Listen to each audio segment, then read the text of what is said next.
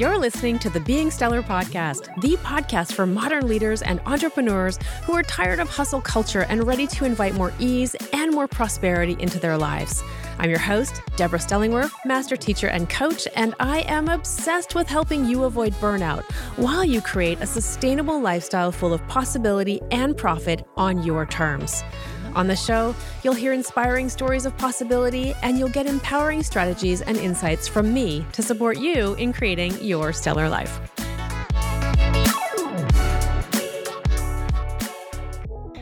Welcome to the Being Stellar podcast. I'm so excited to have you back here today. And with us in the studio is my good friend, Shauna Moran, who is a remote and hybrid team workplace expert.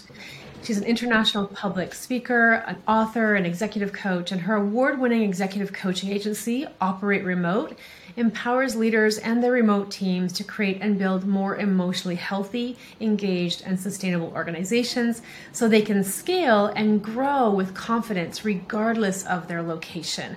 And because Shauna works with organizations that are doing remote work, and so many of us have change the way we do our business because we are working remotely, I thought it would be so great to have her on the show. And also, she's just recently published her new book that's called Managing Employee Burnout: How to Develop a Happy, Healthy, and Engaged Workforce. Thank you so much for being here, and welcome to the Being Stellar podcast. Thank you so much for having me on. I'm so delighted. Always delighted to chat to you, Deborah. And our conversations are always, very authentic and super in depth, and I always leave with a ton of inspiration. So it's always a pleasure. Oh, fun. Thank you. And thank you for sharing your inspiration with my audience today. So Shauna and I first met actually because we were both speaking at an event for women in real estate. And right away we connected over fashion because both of us really love fashion. And we are both really committed to helping our clients and whoever else will listen to avoid burnout. And so I was really excited to connect with Shauna, and she is a real expert in her field. She has personal frontline experience with working remote that actually occurred before the pandemic. So this book was actually in the making, and your work was in the making long before we knew that this was going to be a reality for how many of us were going to be working. And so I'd love for you to start us off, Shauna, by telling us the story of where you came from, because you came from a recognizable international brand, and I'll let you say what that is, and had some great experiences and insights to bring to that kind of remote work and an international scale when you're working in different time zones. So tell us about that story. Yeah, absolutely. I would love to. So for me, I started working remotely, it must be about 7-8 years ago at this stage. And I was working remotely from the west of Ireland. And I remember, being approached about the job, and it was fully remote. And I thought, is this real life? It was, when people were working remotely back then, it was brushed under the carpet. People didn't want to say they worked remotely because there was a stigma attached to it. There really was. And I'm so glad we've evolved from that time. But I was very, very excited about working remotely. And I started working for a company called Shopify, which some of your listeners may be familiar with. And I worked remotely for them for a couple of years, and I headed up their partnerships department across Europe, the Middle East and Africa. So I managed tech relationships, agency relationships across those industries, and really enjoyed remote working. It allowed me freedom, flexibility, again, some of my highest values still to this day. But I also experienced a lot of challenges when it came to remote working. And, by the age of 26, I had burnt out 3 times.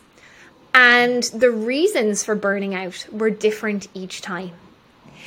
And that to me was really interesting. And I share this in my book, the different types of burnout, because burnout doesn't come from just one particular issue or problem.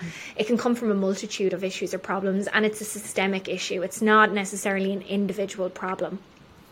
So that prompted me to go back to university while I was at Shopify, and I started to research remote teams to uncover what it was that created thriving distributed environments.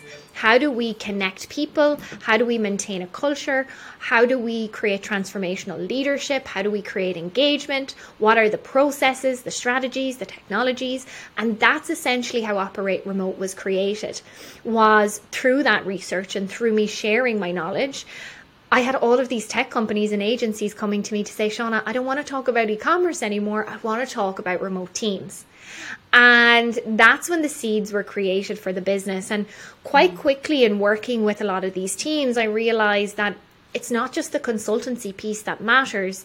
It's the emotional intelligence, it's the mindset shifts, it's the new perceptions that are really going to shift engagement and reduce burnout in these remote teams. And that's when I went back and I qualified as an executive coach.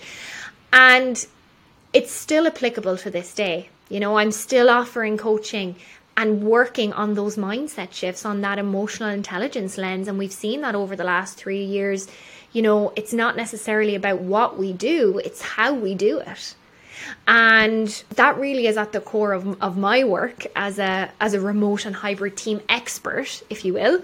But at the end of the day, it's helping people reach their highest potential and come back into, you know, their awareness to understand who they are, what they want, how they're showing up, and how they collaborate with others, whether that's across, you know, a couple of different time zones, or we're in the office once or twice a week. So yeah, it's my passion, and, you know, my mission, my personal mission in the work that I do is I reduce the Sunday scaries. I want a world where nobody has to sit on their couch on a Sunday evening finishing their last episode of Netflix with that dread and that pit in their stomach that Monday is just around the corner. I have been there. I've been there plenty of times, and a lot of my clients have. And, you know, I want to create workplaces where that doesn't exist, where people matter, where their work matters, where they're recognized, where they're appreciated, where they can thrive, where they can do work that feels meaningful to them, where they're fully supported and treated fairly, where they have flexibility to live into creativity. So that's really what I do in all my work. Okay, so good. And there's so many things in there that I want to pull out, but I'm going to start with these two. One is that clearly you're living from your passion. We've talked about being in your zone of genius and your highest purpose, and it's so amazing that you're a model for what it is to create work. Now, I want the listeners to note that you probably didn't go, you know, at 5 years old, I'm going to be a remote hybrid worker when I grow up, and then I'm going to be a remote hybrid coach, consultant, right? And so I think the lesson here is that we're in a world that's so quickly changing that we get to create and invent our roles in the world to meet needs. And so that's really, really important. And the other thing that I want to just pick up on what you said is like having people being able to not fear that going back to work, to creating that environment. And so what advice would you give to team leaders? Because many of my clients, many of my listeners are entrepreneurs. Not all of them. So I have a large entrepreneurial audience and entrepreneurial professionals. And also many of the people who listen to my show are leaders of small teams. And so by given the nature that the teams are small, they're often remote. So top 3 pieces of advice you can give a leader to really support their remote team or remote hybrid team? Great question. And even for those of your listeners that are entrepreneurs and don't necessarily have a team right now, I'm sure at some stage they're going to have more people that they're collaborating with, right? So it's still applicable and it's still really good to know. So sure. I have my team is remote. I've got my VA, my video editor, my accountant. I don't meet with any of these people in person, right? So we all have that. Even as solopreneurs, you have to think of your team in a different sense. You do. You absolutely do. And leadership, I'm glad you started there, Deborah, because leadership accounts for up to 70% of variance in employee engagement. So through leadership... Put that down and explain what you mean by that. That leadership accounts for 70% of variance in how exactly. So leadership and management is the quickest way that you can increase engagement on your team. And by engagement, I mean satisfaction, their motivation with their work, their ability to share ideas or brainstorm or problem solve. So to be engaged in their work, leaders account for up to 70% in variance of that. So leaders are the quickest way to increase that engagement, and can also be the quickest way to decrease that engagement too. Yeah, we've all been in that setting. We've all been there. A leader comes in and can sink a ship that's been doing fine for 20 years. I have a specific example in mind. So, yes, me too. We all have our examples, and good to remember those examples, right? As we're leaders ourselves, and even reflecting on those experiences. What were the actions that this leader took, or the behaviors that they demonstrated, that diminished the trust in those relationships? So what are the most important things that leaders can do in relation to improving engagement on their team? Most people are struggling with heightened workloads. Most people I work with, most professionals, most leaders, team members, it's a constant challenge, right? You know, there's a lot going on in the economic climate right now, which means resources might not be as high. People are having to take on more work. There's also a lot of concern, a lot of fear, right? And there has been for the last 3 years. So people are dealing with a lot, and mental health and burnout has been hugely impacted. So for leaders to support through that, it's not that we have to become counselors or psychologists. We're not equipped and trained for that, and we shouldn't be. But there are a couple of things that we can start to do that will actually have an impact on our team. And the first thing is quality, consistent support. So quality, consistent conversation. So having that regular one-to-one time and maintaining that time in the calendar. And looking at how, as a leader, can I develop my coaching skills to make that a really meaningful conversation, so that I'm not talking about, hey, what's the update on this project? What's your next steps on this? That should be all documented somewhere else. Conversation should be focused on your team members' agenda and what they need from the conversation. That is going to increase engagement, and it's also going to help you identify any problems or red flags before they become an issue. So you're not surprised when Sally hands in her notice tomorrow, right? Because you're already having consistent conversations, you're building trust, and they have a safe space to share if there's any frustrations or issues. So really, the most important thing that leaders can do to engage their employees is to see them as human beings and make space for them.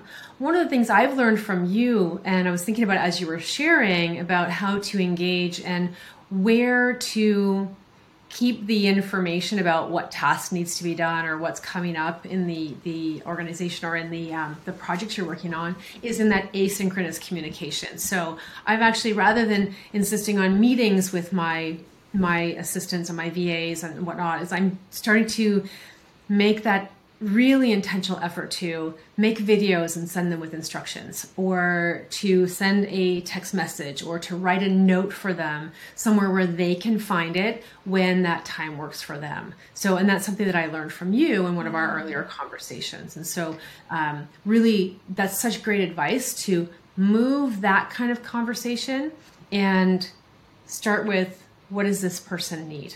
You know, and I always tell people too, and I do this with my own team members when I meet with them, we start with a personal update. So tell me what's going on with you. What's something that's happened for you? It could be something that's fun. It could be something that's challenging, but just to take that moment to get to know them on a personal level. Yeah. So important. And, you know, honestly, when I've worked with leaders and I've coached them to be coaches, because that's what I do with leaders, you know, they've held space in one-to-ones where they open up conversation and topics come up that they never would have guessed their team member was going through. Mm-hmm. And that is the wonderful thing about trusting safe spaces. So thinking about, even if I am working remotely, how am I having an open door to my team? Not where they're asking me all the questions all of the time, and I'm exhausted by trying to swoop in, fix and save. But that I am creating that space where if something is wrong, or before something goes wrong, should I say, they feel like they can connect with me and they can reach out and have that conversation. It's about empowering your team members. Yeah. That's what true leadership, effective leadership does, is it empowers. Exactly. And I ran a workshop today around building high trust relationships. And, one thing I asked the participants was, what's a way that trust is diminished very quickly? And one thing that came up was leaders not being consistent with their one-to-ones, or rescheduling them, or cancelling them, or not prioritizing them. And it's really, really important, that we prioritize that. We keep that safe. That time is their time. Yeah. I want people to feel valued on the time you set aside for them. So good. Okay, take us on to number 2. That was our number 1 was? Yep. Number 2 is around workload management. So a lot of the time when I'm working with professionals, leaders, their teams, they don't understand what their capacity is. And what they're not realistic with the amount of tasks that they're going to get done and what they're planning to do. And this is where overworking can come in. This is where people start to feel overwhelmed. They're struggling with prioritization. You often get this with people that have a tendency to be people pleasers as well. They say yes to every single thing and every single task. So creating, first and foremost, as a leader, a place for you to manage your workload.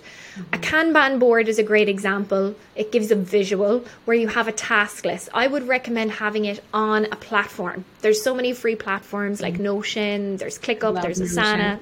There's so many, right? But getting it into technology, out of your head and into a centralized place, you can put pen to paper afterwards. And having clarity on the types of tasks, the name of the task, the type of task, the timeline, when it's due by, the duration of how long that task might take you, an estimation, what's in progress, what isn't, that's going to put you in a more empowered state as a leader. To be able to prioritize changes when they happen, to be able to delegate. Really, you should also have this on a team level as well. And then your team can start to do this on an individual level. And what happens is 2 things. You're getting asynchronous communication. So you don't have to update each other in a meeting to say this has been done and this hasn't. Everything is in there. Everybody can see it at any time. There's transparency. There's trust. And the second thing is, as I said, you're empowering people to be able to make better decisions for themselves. So your team member can come to you and say, Deborah, I know that there's these 2 tasks and they're both priorities right now, but based on the timelines and based on my current capacity, I'm not going to be able to do both. What do we need to do? So then we can problem solve. Right. And exactly, having those meetings we talked about in your first point leads to that safety to be able to say, I can't actually do this. And what I've learned from my experience as a leader and also in being on a team is that a weakness of leaders that can really get in the way of the success of the team is that as leaders, we can overestimate how much someone else can get done, right? Because especially if we have no sense of our own time, but we then especially think that somebody else can do it faster. Right. And so we want to be really aware if we have that tendency to overestimate what we can get done in a certain amount of time, that will translate to you double overestimating with your team members. And so we've got to really watch that. And I love the idea of having a platform. I use Notion myself, love it. It's changed the way I interact with my team members. It's changed the way I organize my business, and it's free up to a certain point.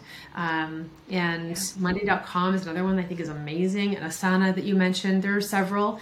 And having that in place to support workload management, so important. And if you're struggling with workload management yourself, and you're either a leader or an employee, listen to this.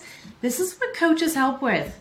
Because workload management is really, and I think you'll agree with me on this one, Shauna, it's about boundaries, right? If you're able to set boundaries, if you're a people pleaser, you might struggle with this, but setting boundaries and being able to safely say, I don't have capacity for this right now. Yeah. It's about boundaries, and it's about high levels of self-awareness and greater levels of self-expression and assertiveness in some cases. And oftentimes I see with people that actually, you know what, it's not even about boundaries, it's about process, because things are muddled, and sometimes that comes from the top. For example, a client of mine recently, you know, we surveyed the team, and there was a lot of feedback from the team that they were struggling with their workload. They were overwhelmed, they were struggling to prioritize. And when we looked at the process from the top down, it wasn't effective, right? So it needed to be changed top down. The C-suite didn't know what priorities were. It was in their heads. It wasn't articulated anywhere or transparent anywhere. So how can we expect our teams or leaders to be able to facilitate meaningful conversations if our C-suite don't even know? So it's looking from the top down as well, and making sure that process is there. And it can be a lengthy, sticky process to try and put this into a tool, but it's going to be so worth it. And research shows us time and time again, workload management, one of the most effective ways to engage your team and reduce burnout. Yeah. So what you're saying then is that a 1-hour wellness workshop once a year isn't going to do the trick. Oh no. I know that's a sticky topic for you. So tell us about that, because I know that's something that really you have to educate organizations about. That, it's not about the wellness workshop is a Band-Aid solution. We've got to get into the processes and systems and the dynamics of leadership and how that the messages and vision are communicated as well. Yeah. And thanks for bringing that up. It is a sticky topic for me because I am so passionate about it. And the reason I'm passionate about it is because I see so many organizations waste so much money on wellness benefits, wellness workshops, all of these things. And it's not a holistic view of wellness. It's not taking into account the self, the leader, and the organization, which are the 3 pillars I cover in my book. It's a Band-Aid, as you said, Deborah, and it's like, okay, we'll do this wellness workshop and this will help our team feel better in themselves. Not taking into account maybe those people are in back-to-back meetings all day, every day, and don't have time for a break. By the way, if that's the case, you need remote first processes. Your processes are broken internally. That's a huge pet peeve of mine when I'm coaching people in leadership situations and they're like, I'm back-to-back meetings. I'm like, well, you know, the organization isn't doing it. And so I work with them to help them set their own boundaries. And that's challenging in the face of an organization that doesn't have that, you know, we have this thing about no meeting Wednesdays, right? And yet people are booking meetings, and, you know, there's got to be consistency for there to be trust and safety to put some parameters around and limits around your meetings. So thanks for that one. Yeah, and you know, then you have the likes of Shopify recently that cut all their meetings. With any meeting with 3 people or more, it was just absolutely culled from the calendar. So that's the other extreme of it, which I get. It might be making a point where we start to really value each other's time. But at the same time, there's probably going to be a lot of information and important knowledge sharing lost through that as well. So on an organizational level, this is where I would work with head of HR, VP of people, and support them in really bringing in holistic processes that are going to work on multiple levels. We have to have a shift of our mindset around how we value time within our culture. And the importance of time. We have to train people on asynchronous communication so that they don't feel they have to be in meetings. You know, we need to create ownership and accountability around how meetings are ran. So there's a lot of different things that come into play there. What's your third point? You say, leaders, take this away. So, and I struggle to condense it down to 3, but I'm going to bring this up because it came up in conversation twice this week already, and it's only Tuesday. So clarity on roles and responsibilities. Sounds basic, but think about it. You created a job description, or someone in your company did, for your team members. They were hired. They've been there for a while. Their role, their responsibilities have changed. More than likely, because that's the type of world that we live in. When is the last time you have gone back to support them in gaining clarity around what is expected of them and what success looks like in their position? So when I spoke about this twice this week, one conversation in particular was someone that was experiencing anxiety around their productivity. And they were doing, and they had an underlying fear of, am I doing enough? Because they weren't clear on what success looked like to them. And this was actually from a leader. And therefore, they weren't able to give that clarity to their team. So when we're in, and this is actually our nervous system. So when we're in rest and digest, in that mode within our nervous system, we're much more creative. We're much more able to think logically, okay, and be present in that moment. When we're in fight or flight, things are erratic. And we might find it hard to think straight. So think about maybe if something's happened at work, or there's a fire to put out and everyone's going a little bit crazy, right? We're in that fight or flight mode. Probably not best to make decisions or, think about our life purpose in that moment. But really thinking about when we have clarity on our day-to-day, this is what's expected of you on a weekly, monthly basis. Let's co-create a 30, 60, 90-day plan when you join our team, so that you can feel confident in what you're doing and that you can just go and you can thrive, and you don't necessarily need that reassurance, because there's that open line of communication for us. And P.S., this is how you're going to be measured. And this is how performance reviews are going to be done. And also this is how promotions are going to be done. So it's like, we can breathe with that, right? Because we know, okay, these are the top 3 things. This is what I've been measured on. And anything I do is reflected back to that North Star. So we are always looking for certainty. And when we don't have it, our survival brain gets triggered. And that's the cause of stress. So often is we don't know. Am I doing enough? What do I need to do to get that promotion? What do I need to do to be finished? What does done look like? What does success look like? And we don't have that certainty. And those are just several different examples you gave.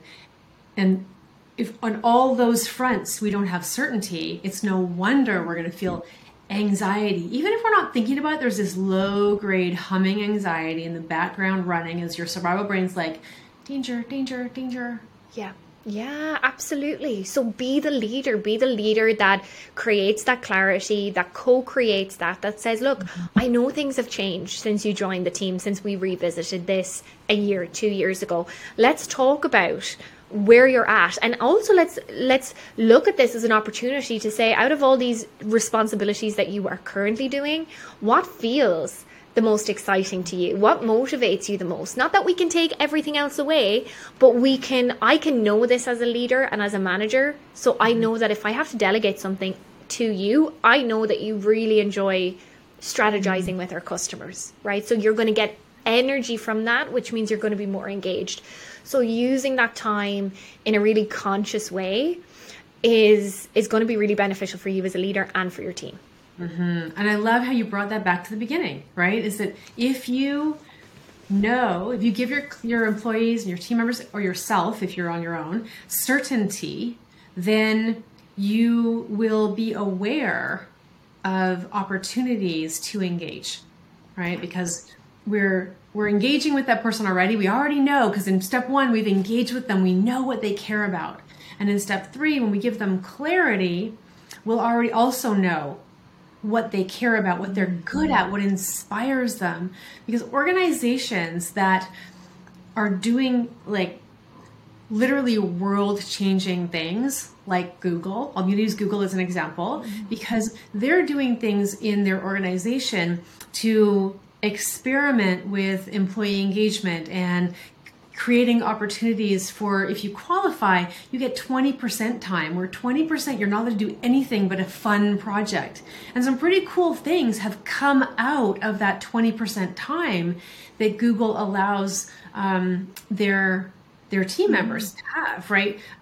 Like some of the team members on Google who were really interested in astrology. Astronomy, sorry, not astrology. I was like, ooh.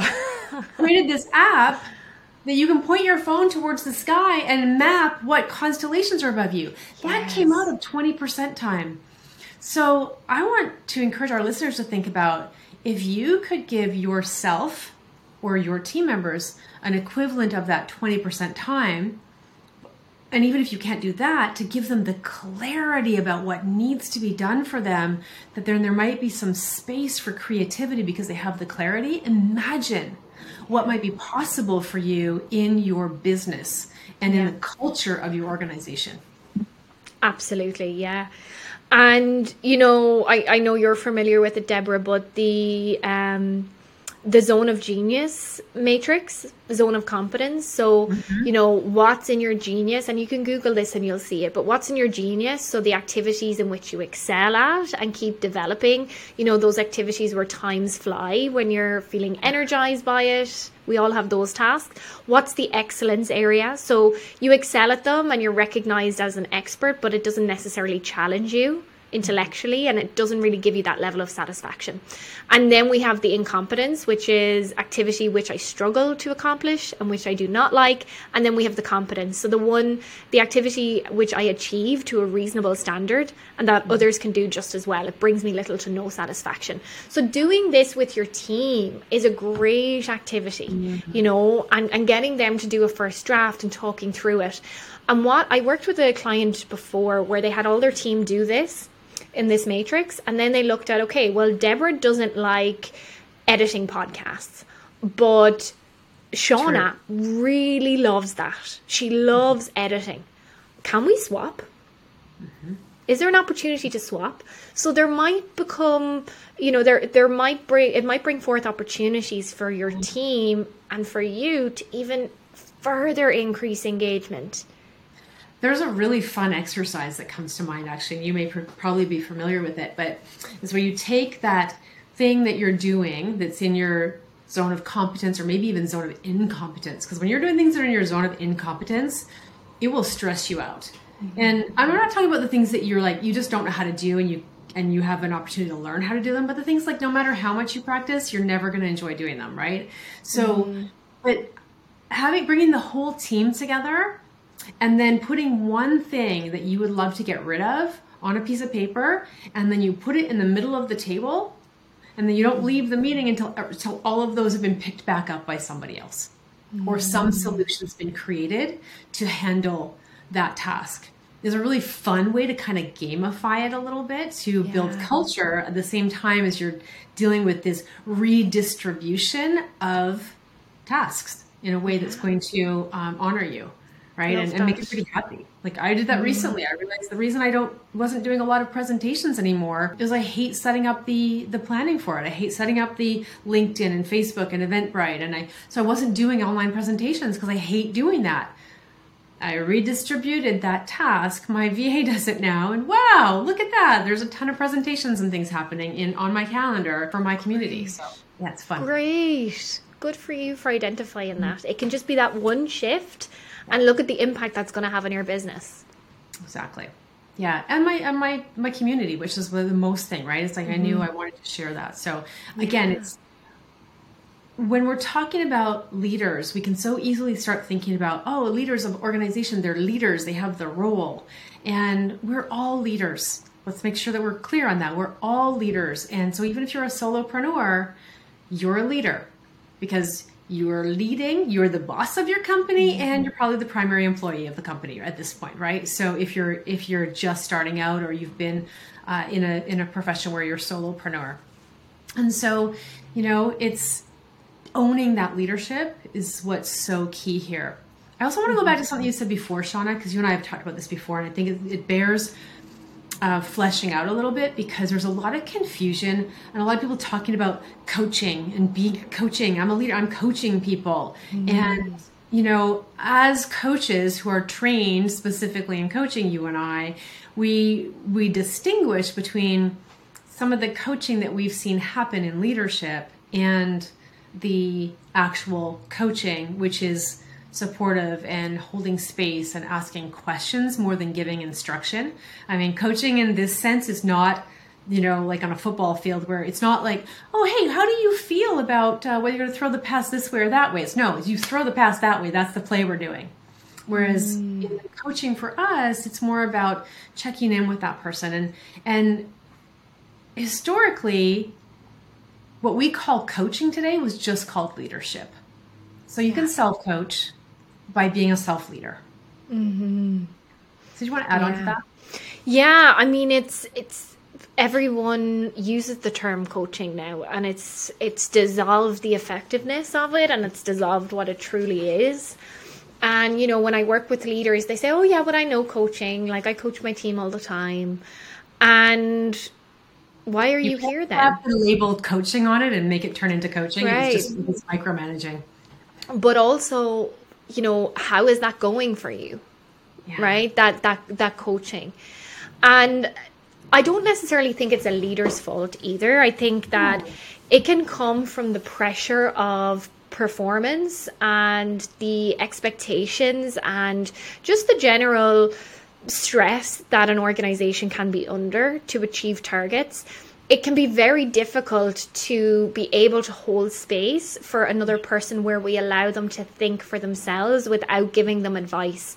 So that is what holds us back from actually meaningful coaching. But what I always ask leaders is, leaders that tend to give the answers. I call them the swoop in and savers, or, swoop in and fix it. And that can be really powerful when things are on a tight timeline, when things need to move fast. But what is the cost of doing that long term to yourself and for your team members? The cost is you're probably exhausted as a leader from fixing all the problems all the time.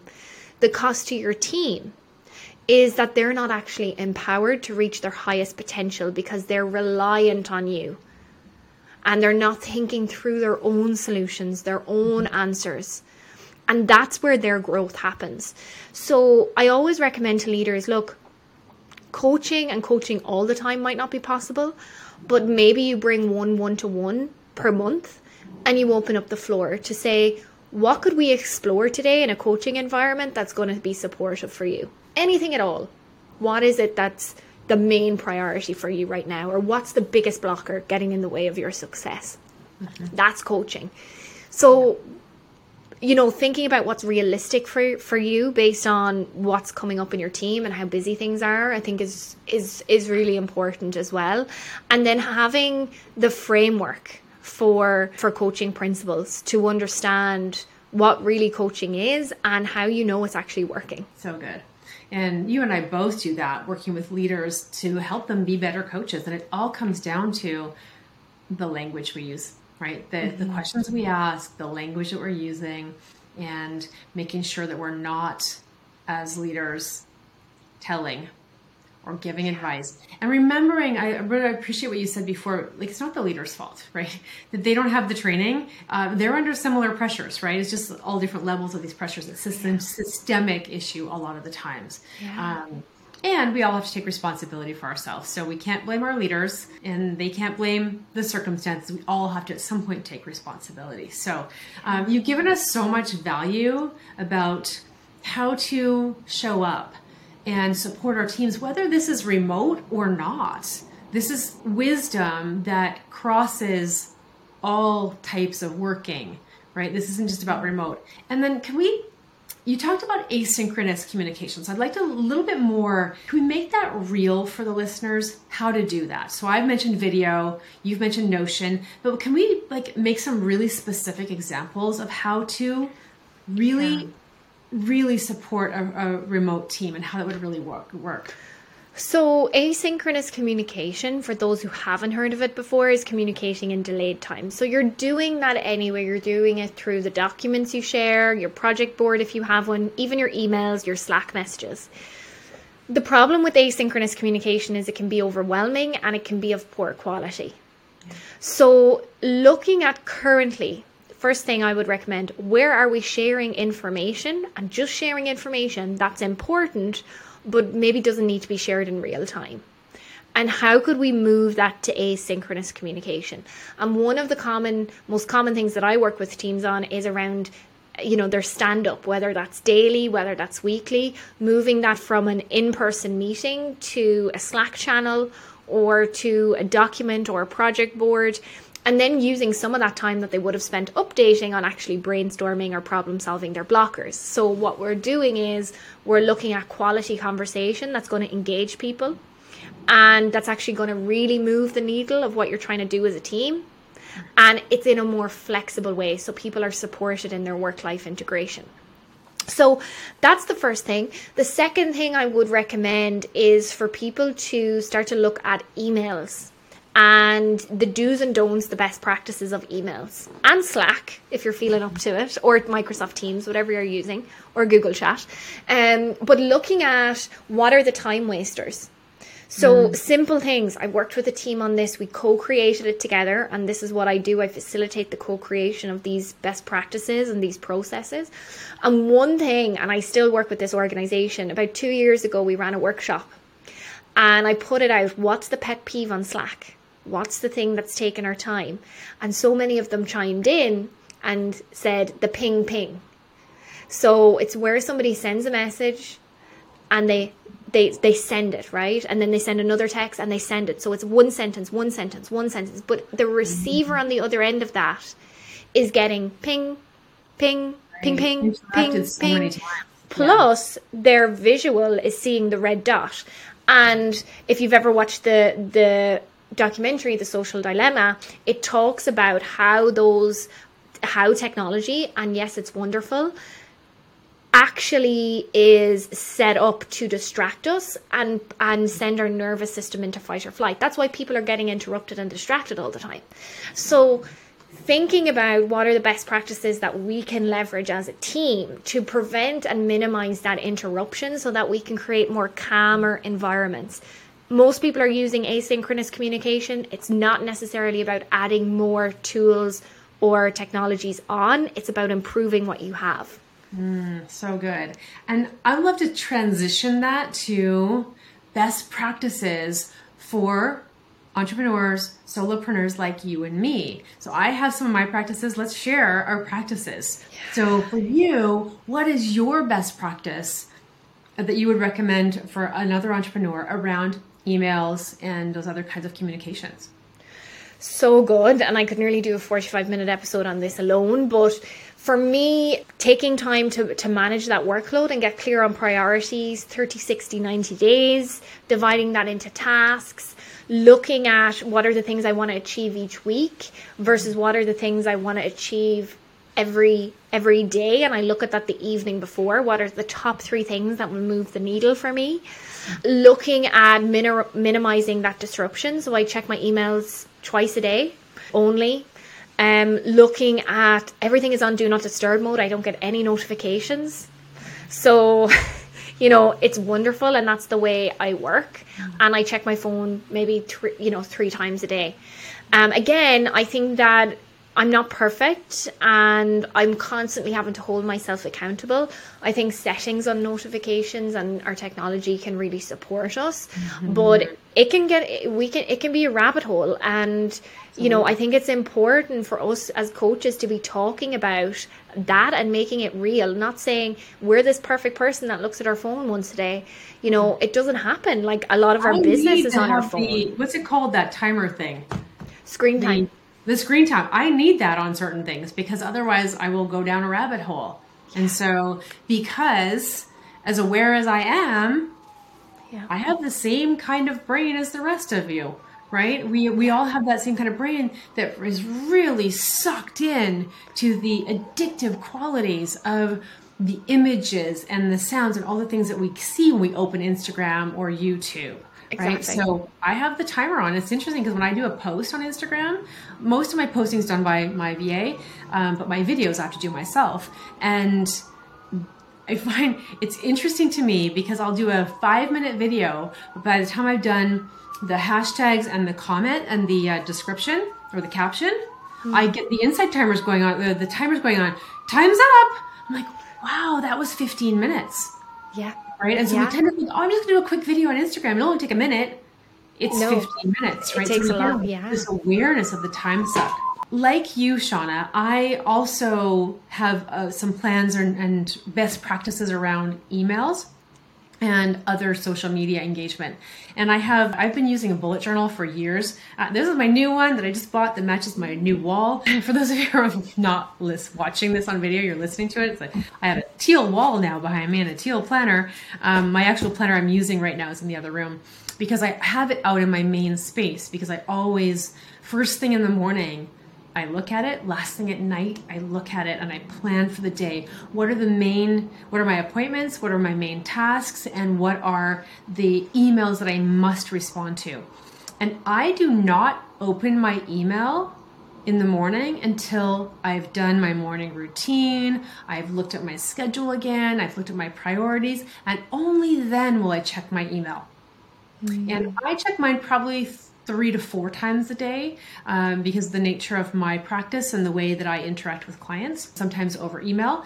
And so but I'm very intentional about that because it's so easy to go down this hole of, oh, I don't know what to do right now. I'm just going to check my email and let somebody else dictate my schedule. And then of course we start feeling unproductive because what we thought we were going to do today, we don't get done. We wonder why. And it's usually because we've actually transitioned over to somebody else's agenda for us without even noticing. Exactly. Yeah. And, we're in that state of reactivity. Much of the world is in that state of reactivity. And that's the biggest skill that we can, or the best skill that we can create over the next few years for ourselves and develop and hone, is the ability to be able to switch off the noise and deeply focus. And I call that deep work, where we can get into something and really focus on that, and something that inspires us and that's going to be worth it and that's going to move the needle, and not be distracted by those things. And I also talk about it in my book as well, that we're in a world of shallow work. Yeah. And that's the problem. We have to set up structures for ourselves. One of the things I do is I will set a timer. So people have probably heard of the Pomodoro timer of 25 minutes. You have 25 minutes that you're working, and then you have a 5-minute break, and then you go back to it. I use that. I actually often determine my timer by how much time do I have, how much energy do I have. So as I'm writing my book, I have an hour every morning, and I set the timer across the room, so I have to get up and go shut it off when it goes off. And some days I'm like typing away, I'm really in the flow, and the timer goes off and I'm like, shut up, I want to keep going. Yeah. But I can't because I have to go see clients now. Yeah. And then other days I'm looking at that timer going, oh my gosh, is it finished yet? Yeah. But here's the thing is that I've made an agreement with myself to stay there for that full amount of time.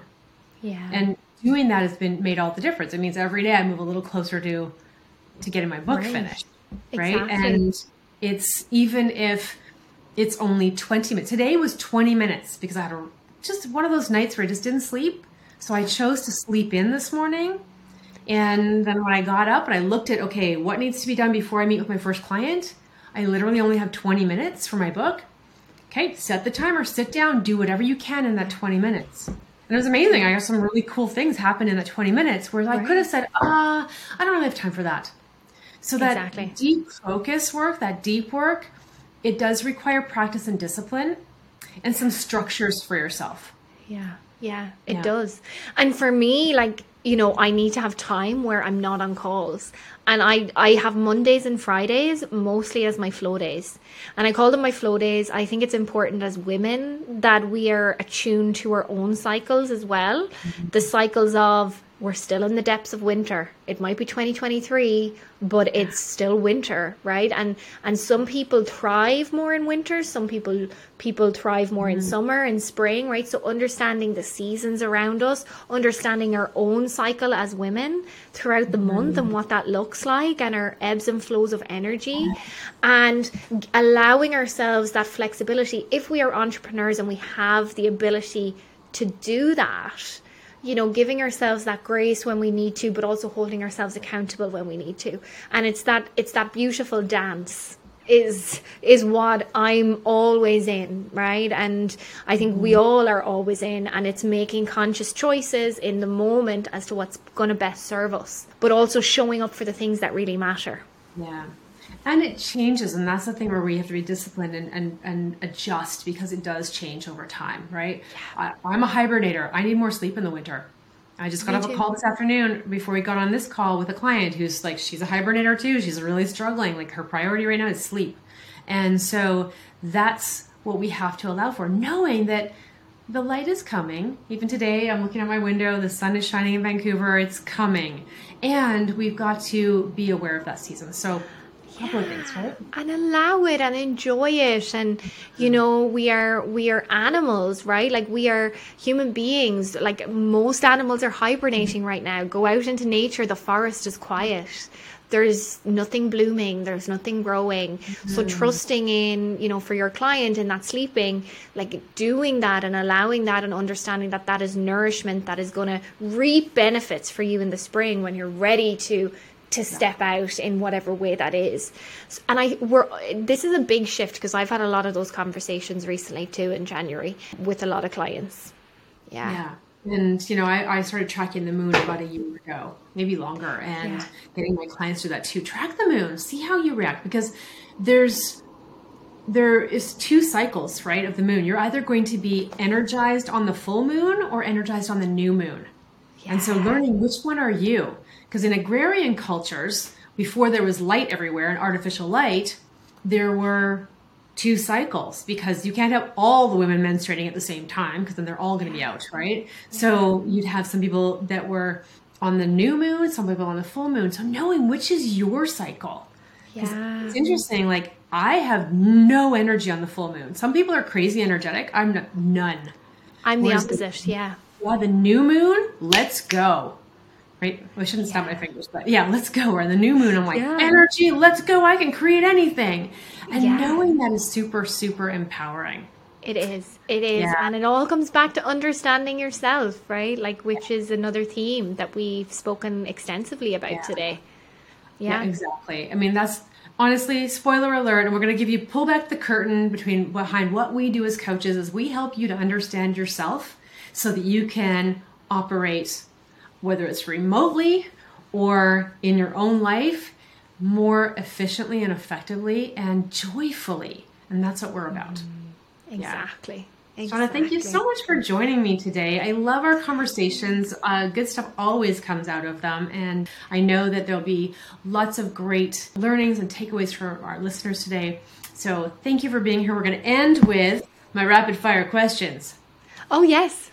Okay. All right. So rapid fire question. Number 1, Star Trek or Star Wars? None. Neither. Okay. We'll still be friends. There is a right answer to this. And I realized before when I started asking this question, I thought it was either or. There's 2 kinds of people. There's 3. Yeah. Well, I'm the third. I'm like, I haven't watched either ever. Okay. Fun. And I think it says a lot about people. So my next question actually is loafers or lace-ups? Loafers or lace-ups? Mm-hmm. Yeah. Are you in agreement? I'm in agreement. Now we're not even going to get into what it tells you about people, but it tells you something if you're a loafers or lace-up person. Yeah. Okay. Favorite place to visit? Ooh. Come back to me on that one. Okay. Next year. Yeah. Well, let's just say that you recently bought a home on Bowen Island. I did, yes. So yes. I'm guessing that you're really enjoying, like, I'm really you can't answer favorite place to visit because you don't want to leave your home right now. I know. Well, I do. I'm getting the travel bug again, and I've some cool destinations for 2023 that that I'm planning. So. Okay, wonderful. Well, tell us about the scariest thing you ever did. I think I know what your answer is, but let us know. What was the scariest thing you ever did? One of the scariest things was moving to Canada in the middle of a pandemic, not knowing if I was going to get through the border or not. Yeah. But I did. I'm here. Yep, you did. 3 years later, yeah. All the adventures that happened along the way. So, when I first met Shauna and I heard that story, I was like, this is someone I want to hang out with because she's got an adventurous spirit and she's willing to take risks and do things that shake up her life. And, I really, really admire and respect that about you. Thank you, Deborah. That's lovely. So lovely. All right. Non-negotiable self-care ritual. Getting out into nature and breath work. Nice. Yeah. And I know that you do some breath work on another arm of your business. You've got a wellness branch. Yeah, I do. And I've, I'm bringing it into leadership and teams. And, I think a lot of teams are getting to that place where they understand that supports them in their productivity. Breath work is not some crazy woo-woo, spiritual thing. It's breathing. And it's like we have benefits when we move our body the same when we bring breath into our lives. So I'm so glad you're bringing that into that setting. Yeah. And, we have to, because it's not the mind that's going to solve burnout all the time. Sometimes it's the body. It's the body that holds it. So, calming that central nervous system. Mm-hmm. All right. The book that you were most inspired by. So this is the book that, and I'm going to make you pick one. If you were tasked to bring one book on a shuttle to Mars, because you get to put one book in the library that I'm creating up there on Mars, what was the book you would add? Apart from my own book, joking, I haven't actually. I'm not reading my own book all the time. It would have to be Bringers of the Dawn. Is one of my favorite reads. Okay, nice. Yeah. Bringers of the Dawn. I have not heard of that one. So, is that fiction, nonfiction? It's fiction, and it's more of a kind of awareness book, self-awareness book. Nice. More of a conscious book. But that for me was hugely life-changing. Yeah. Lovely. Well, I'm in the on the lookout for a new book right now, so that'll be my next one. I'll let you know when I go. Do. Thank you for that recommendation. Yeah. If you were a city, who would you be? I wouldn't be a city. I would be probably an island. Right. Yeah. Or a forest or an ocean. Yeah. Well, it sounds a little bit like Bowen Island to me. So, a forested island with an ocean surrounding it. Wonderful. Yes. Something you haven't done yet that's on your dream list. Right now, I am planning to hike up Mount Shasta in Washington. So that is something I'm looking forward to planning. It's not too much of a hike, but it's more than I've ever done. So amazing. That's awesome. Okay. Now, you know that my business name when I first started in coaching was the Stellar Life Project. It's since become my signature program in my coaching. But if you were to call your life or your business by the name of a project, what would your name be? I heard my mother's voice there, which was interesting when you asked that question, but it involves a curse word. She's Irish. And it's like, get up and just go, right? Like, go after your dreams. Like, go after what you want. And it's just that co-creation of the life that you want, right? Like, to create that, to go after that, and to realize that nothing is out of reach. Everything is possible. Everything is possible, and it starts with you believing that. Right. So it would be just like, go out and effing get it project. Nice. Yeah. Okay. That's fantastic. Okay, last question for you. Again, thank you so much for joining us. Success leaves clues. What's one clue or tip that you would leave for others who want to have a stellar life? Good questions. Get to a stage where you trust yourself more than anything. And when we trust ourselves, whether you're in a challenging situation right now or you are looking for more inspiration this year and you want to achieve bigger things, it all comes down to trusting yourself. And that is something to practice every day. We don't all trust ourselves every day. Sometimes self-doubt creeps in for all of us. But knowing how you can shift out of that on a body-mind energetic level, I think is really important. Even Monday morning, I woke up and I had the ick, right? I was like, self-doubt, mind, inner chatter. And I was like, okay, what can I do about this? Because I know this isn't true. And I went in for a cold dip. And I was like, okay. And I did something difficult. And I was like, I trust myself to get into this water. I trust myself to do this hard thing. And I felt like a different person afterwards. And I share that because we all have those days, but trusting yourself and having practices that you can lean into around that changes it from it being a moment of that to a whole day, a whole week, a whole month, a whole 6 months of that. Yes. Yeah, we're never going to conquer that because our survival brain is always on the lookout for danger. So whenever we're trying something new, the icks are going to come up, the doubt's going to come up. So I love that, having something in place that you can say to yourself or something you can do for yourself to bring yourself out of it. Such great advice. Thank you, Shauna. Yeah. All right, so where can people find your book? Yes. Which is, again, it is called...